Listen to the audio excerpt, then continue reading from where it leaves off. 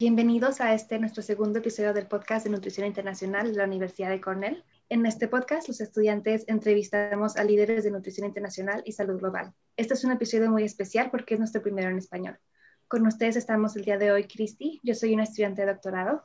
Y yo soy Elizabeth, también una estudiante de doctorado. El día de hoy, nuestro invitado muy especial es el doctor Juan Pablo Peñarrosas. Él lidera iniciativas globales en el Departamento de Nutrición y Seguridad Alimentaria en la Organización Mundial de la Salud, OMS. El doctor Peñarrosas ha dirigido y contribuido en más de 60 guías de la OMS basadas en evidencias. Así que, Juan Pablo, muchísimas gracias por estar aquí con nosotros. Gracias por la invitación. Te quería mencionar que con el tema de las traducciones, que es un tema que tratamos mucho en nuestro español de diferentes países. Nuestro departamento en español se llama el Departamento de Salud, de Nutrición e Inocuidad de Sanitaria de los Alimentos. Okay. Y es interesante porque justo cuando hemos estado viendo las traducciones de muchas de las resoluciones de la Asamblea Mundial de la Salud o el Executive Board, no sé cómo se dice. Executive Board. Executive Board, la Junta, hemos discutido con diferentes hispanoparlantes la traducción que es más usada o que es más entendida por todos los países. Y, por ejemplo, hemos tenido retos interesantes como stunting, medro, wasting, y había otras palabras que preguntábamos a colegas de España, de México, de Nicaragua, Costa Rica, Ecuador, y teníamos que llegar a consenso de qué palabra íbamos por cuál palabra íbamos a batallar con el departamento de traducciones, porque a veces eso no se entiende.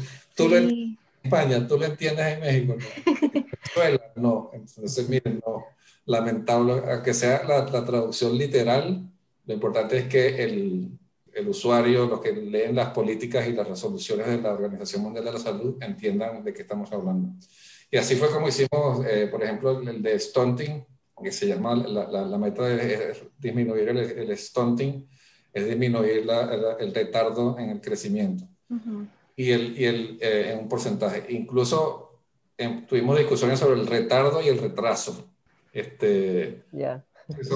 Son detallitos sí. Sustentable versus sostenible.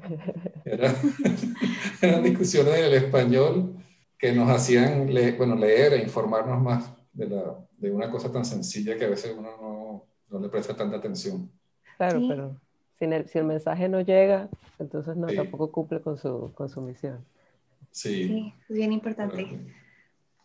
Nos gustaría conocer un poco más de tu rol en la OMS, en el trabajo, cómo se ve un día habitual en su trabajo.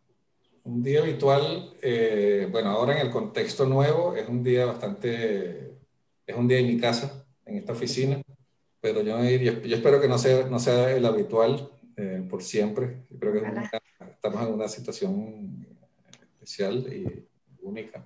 Pero les puedo comentar lo que es un día de trabajo antes del COVID. Yo estuve coordinando una unidad dentro del Departamento de Nutrición que se dedicaba al área de micronutrientes o micronutrimentos, le dicen en México. Sí. Veíamos, nos enfocábamos en, por supuesto, vitamina A, hierro y yodo, y progresivamente estuvimos ampliando el portafolio a otras vitaminas y minerales como calcio, vitamina D, porque había bastante demanda de información, tanto desde preguntas de si los añadían a los alimentos en manera a través de la fortificación de alimentos básicos, o si se daban suplementos en forma de cápsulas o tabletas para mejorar algún resultado que tenían.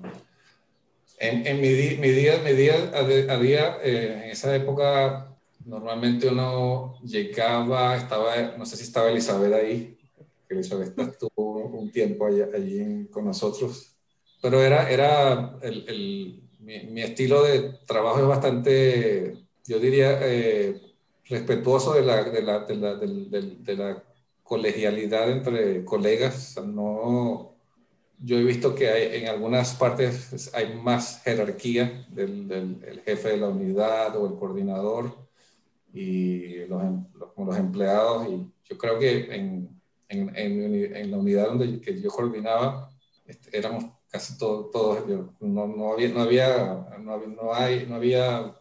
esa parte del rango de número del nivel de posición, si clasificación era P2. Y siempre mi mensaje ha sido, cuando uno tiene una función administrativa, es una función no es porque sabes más, sino que simplemente tienes más trabajo administrativo de coordinar mucha gente inteligente. Y afortunadamente el grupo es extremadamente, yo lo llamo ¿cómo se llama? Overachiever. Cuando la gente llega, yo le digo, sí, tú hablas varios idiomas, sí, sí, tienes maestría, ajá, ya, tú eres un overachiever, pero aquí todos somos overachievers. Lo Entonces, certifico. así como que ya supéralo y ya estamos todos iguales. Entonces, mira, aquí lo que tenemos son estas situaciones, estas preguntas. Y bueno, las preguntas que llegan a la OMS, pues se pueden imaginar la cantidad de preguntas que llegan de todo tipo y llegan a través de la página web, como llegan directamente de personas de la sociedad civil, como gremios profesionales. A veces llegan de manera oficial con cartas del Ministerio de Salud o Ministerio de Apoyo Social o Ministerio de la Mujer, y quieren saber, y son preguntas canalizadas a través de los mecanismos regulares, digamos, y hay otras a través de los correos electrónicos y áreas de controversia que uno escucha, en el que la OMS la Organización Mundial de la Salud tiene que tomar una posición, como poner un poquito de orden en al menos saber cuál es el estado del arte en cierto tema de nutrición o de micronutrientes. Algunos la manera como yo comencé a organizar el trabajo fue, usamos un log frame y éramos 3 personas nada más, y empezamos a hacer un plan de cuál es el objetivo de la Organización Mundial de la Salud, cuál es el objetivo del departamento y cómo entraba el área de micronutrientes allí. En esa época se estaba hablando del Scaling Up Nutrition, el movimiento SUN, Scaling Up Nutrition, y se habían decidido 13 intervenciones que eran las que iban a mejorar la mortalidad materno-infantil, iban a disminuir la mortalidad materno-infantil. De esas 13 intervenciones, 8 eran del área de micronutrientes, pero eran 8 intervenciones que no estaban desglosadas, sino que decía fortificación con hierro.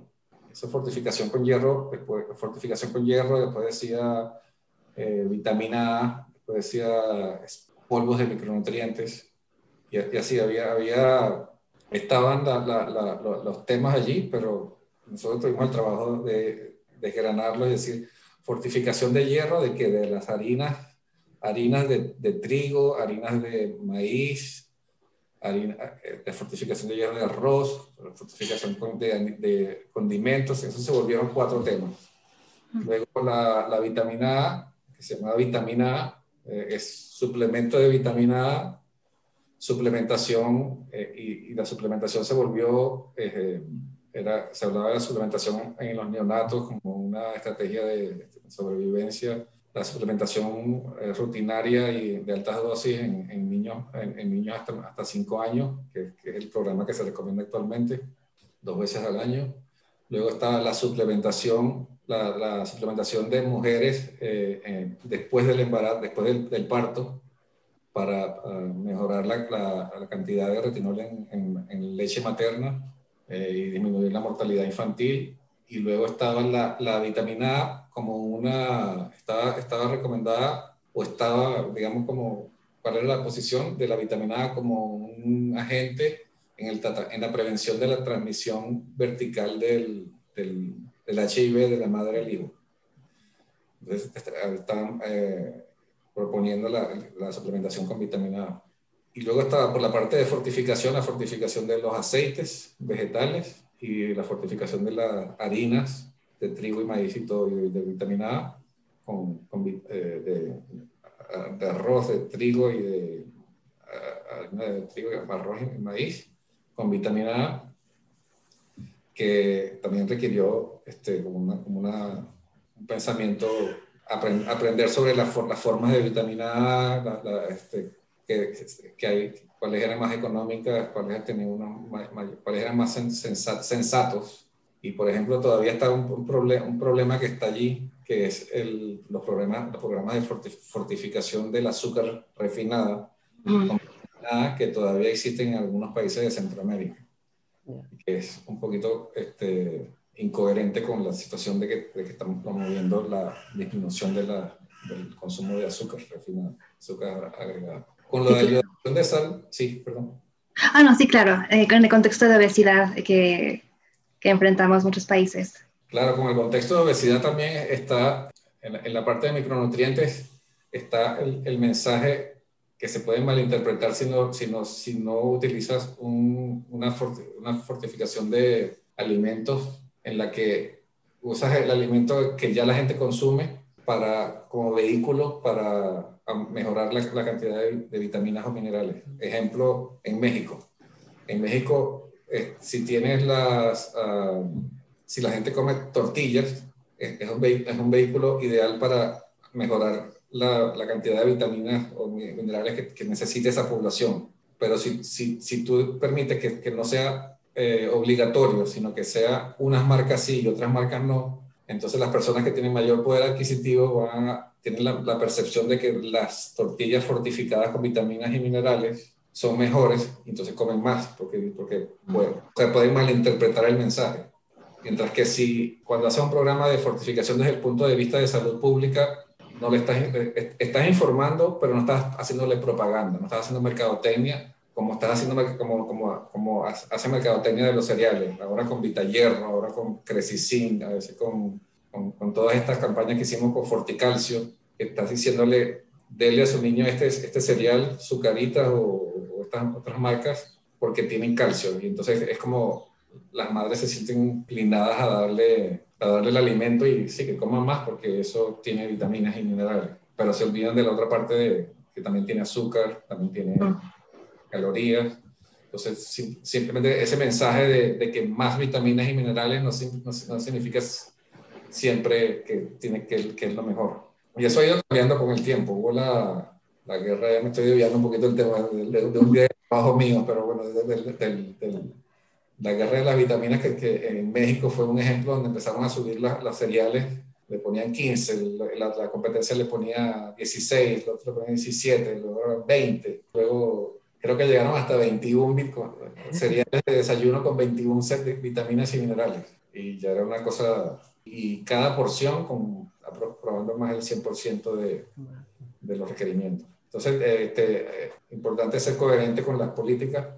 Y en el caso de micronutrientes, con lo de yodación de sal, tuvimos que coordinar con los colegas que estaban trabajando en reducción de sal, de sodio, por el alto consumo de sodio en las poblaciones y los efectos que eso tenía en la hipertensión. Juan Pablo, como no tenemos mucho tiempo, te quería preguntar, ¿no? Porque lo que nos acabas de comentar suena bastante complejo. O sea, estamos hablando de mensajes, de realmente definir cuáles son los micronutrientes, qué implica, etcétera. Entonces, quería un poco preguntarte por cualquier consejo o algo que le quisieras decir tal vez a los estudiantes que están ahora tal vez en posgrado o jóvenes profesionales. ¿Qué consejos les darías acerca de habilidades o perspectivas para el campo de nutrición internacional? Yo creo justo antes de hablar con ustedes, estaba hablando con una colega que me estaba preguntando lo mismo.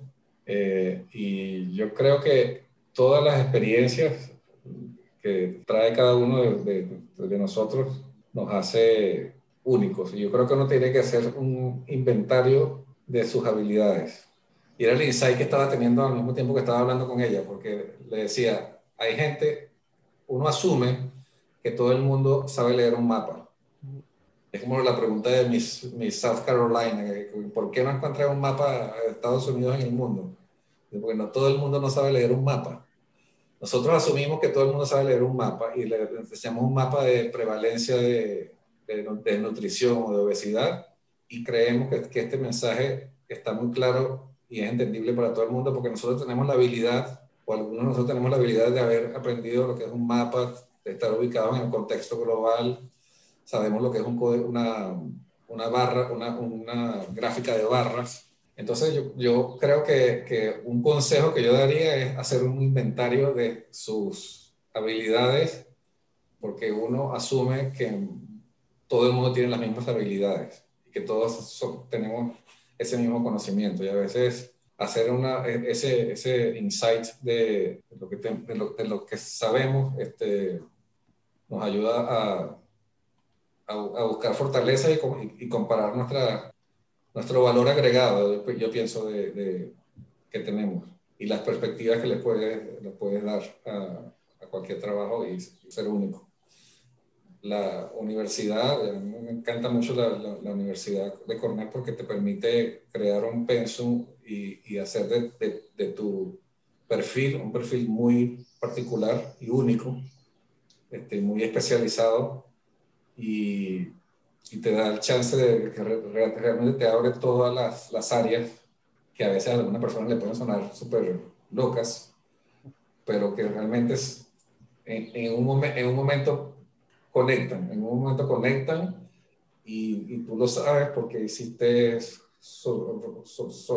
sociología rural con hotelería, una cosa así. Y estás hablando de un mundo sostenible, entonces en un momento como que entiendes por qué tú eres la persona, o sea, porque tú tienes unas capacidades únicas para tener unas perspectivas únicas en el punto de nutrición. Yo creo que nutrición requiere de toda esa área de innovaciones y de nuevas ideas. Y uno piensa que todo está hecho y cuando uno escarba un poquito, cuando uno abre la caja negra, se empieza a encontrar bastantes preguntas que no tienen respuesta y a veces es mejor volverlas a cerrar y seguir como avanzando, asumir que alguien ya decidió eso. Por ejemplo, los RDAs es un ejemplo.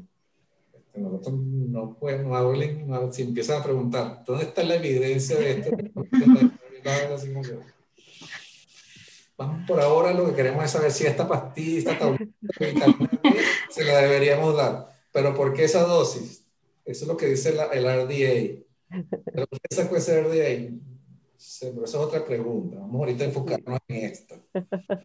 Entonces, es así lo que decía un sociólogo francés que me compartió, Ever, mi pareja, es esto de las cajas negras de la ciencia. Se llama black boxing. A veces nosotros tenemos que construir y aceptar y decidir como cuáles son las áreas que nosotros vamos a desarrollar. Porque si destapamos todas las cajas al mismo tiempo, quedamos en un hoyo negro. Y a veces estamos basados en premisas de que los requerimientos están adecuados, de que esto es el peso que tienen que tener las personas, que esta dosis de antibióticos está basada en un hombre de 75 kilos, está adecuado. Y así como que ahorita nadie pesa casi eso, y la mujer es igual. O sea, tú puedes generar una cantidad de preguntas, y ahorita con el uso de las pruebas científicas, que cuando lo llamamos políticas informadas por pruebas científicas, evidence-based policies, empiezas a cuestionar un poco, pero necesitamos aire. ¿Dónde está esa evidencia? Enséñame las pruebas. No sé, yo creo, ¿no? O sea, yo creo que están en algún lado, pero ahorita no, el punto no es que si necesitamos aire. Yo estoy respirando y yo creo que yo necesito aire para respirar. Pero si tú me pides, pero muéstrame la evidencia que dice eso. No, ahorita no la tengo, pero si es el mejor uso de mi tiempo, la vamos a buscar y la buscamos. Y a veces, ahorita que esto es una de las cosas que yo estoy viendo con las pruebas científicas, es el cuestionamiento de todo, y que está bien, o sea, está bien que cuestionemos todo, pero también tenemos que construir sobre las cosas que tenemos. Y otra cosa es revisitar. A veces hay conocimiento que se dejó abandonado hace 20 años y no era su momento, sino que ahora que tú lo vuelves a ver, no sé si se acuerdan de ese juguetico que se hizo muy famoso hace unos años, que parece que lo habían inventado en 1964, lo patentaron y se acababa la patente a la que lo había inventado, y después unos muchachos lo empezaron a hacer y todo el mundo tenía Kubrick. Ajá. Sí, no me acuerdo cómo se llama, pero era algo que era súper retro de los 60, pero que eso no pegó en ese momento. Pero después todo el mundo tenía las tres rueditas dándole vueltas para todo. Ah, sí. Sí, entonces no me acuerdo. Sí, los fidget spinner. Los spinners, sí, pero que todo el mundo tenía, y eso lo había inventado en los 60, pero en el momento que lo inventaron no era su momento. Fue como en los 2010, por allí, que así mismo puede pasarnos con la ciencia. A veces hay estudios que se han descartado en su época, y cuando los revisitamos a la luz del conocimiento que tenemos hoy en día, entendemos mejor esos resultados. Y esos resultados que se interpretaron como negativos o no dieron en ese momento, uno los puede entender mejor hoy, con lo que conoces hoy de otras áreas. Es bien interesante. Sí. Bueno, Juan Pablo, en realidad es muy No sé, interesante. Creo que podríamos hablar contigo una hora y media más. sí, pero yo creo que después que escuchemos esta grabación esto no va a tener sentido, y no sé por dónde. Ha sido un gustazo hablar con ustedes y me han escuchado. Muchísimas gracias por estar con nosotras. Gracias por la invitación. Te esperamos aquí en Cornell cuando se pueda en persona, y otra vez muchísimas gracias otra vez por todo. Y a Gracias, todos por los, conocerla. y a todos los que nos están escuchando en este podcast, pues síganos en el próximo episodio. Estaremos grabando próximamente otra vez en inglés y planeamos volver a grabar episodios en español. Muchas gracias.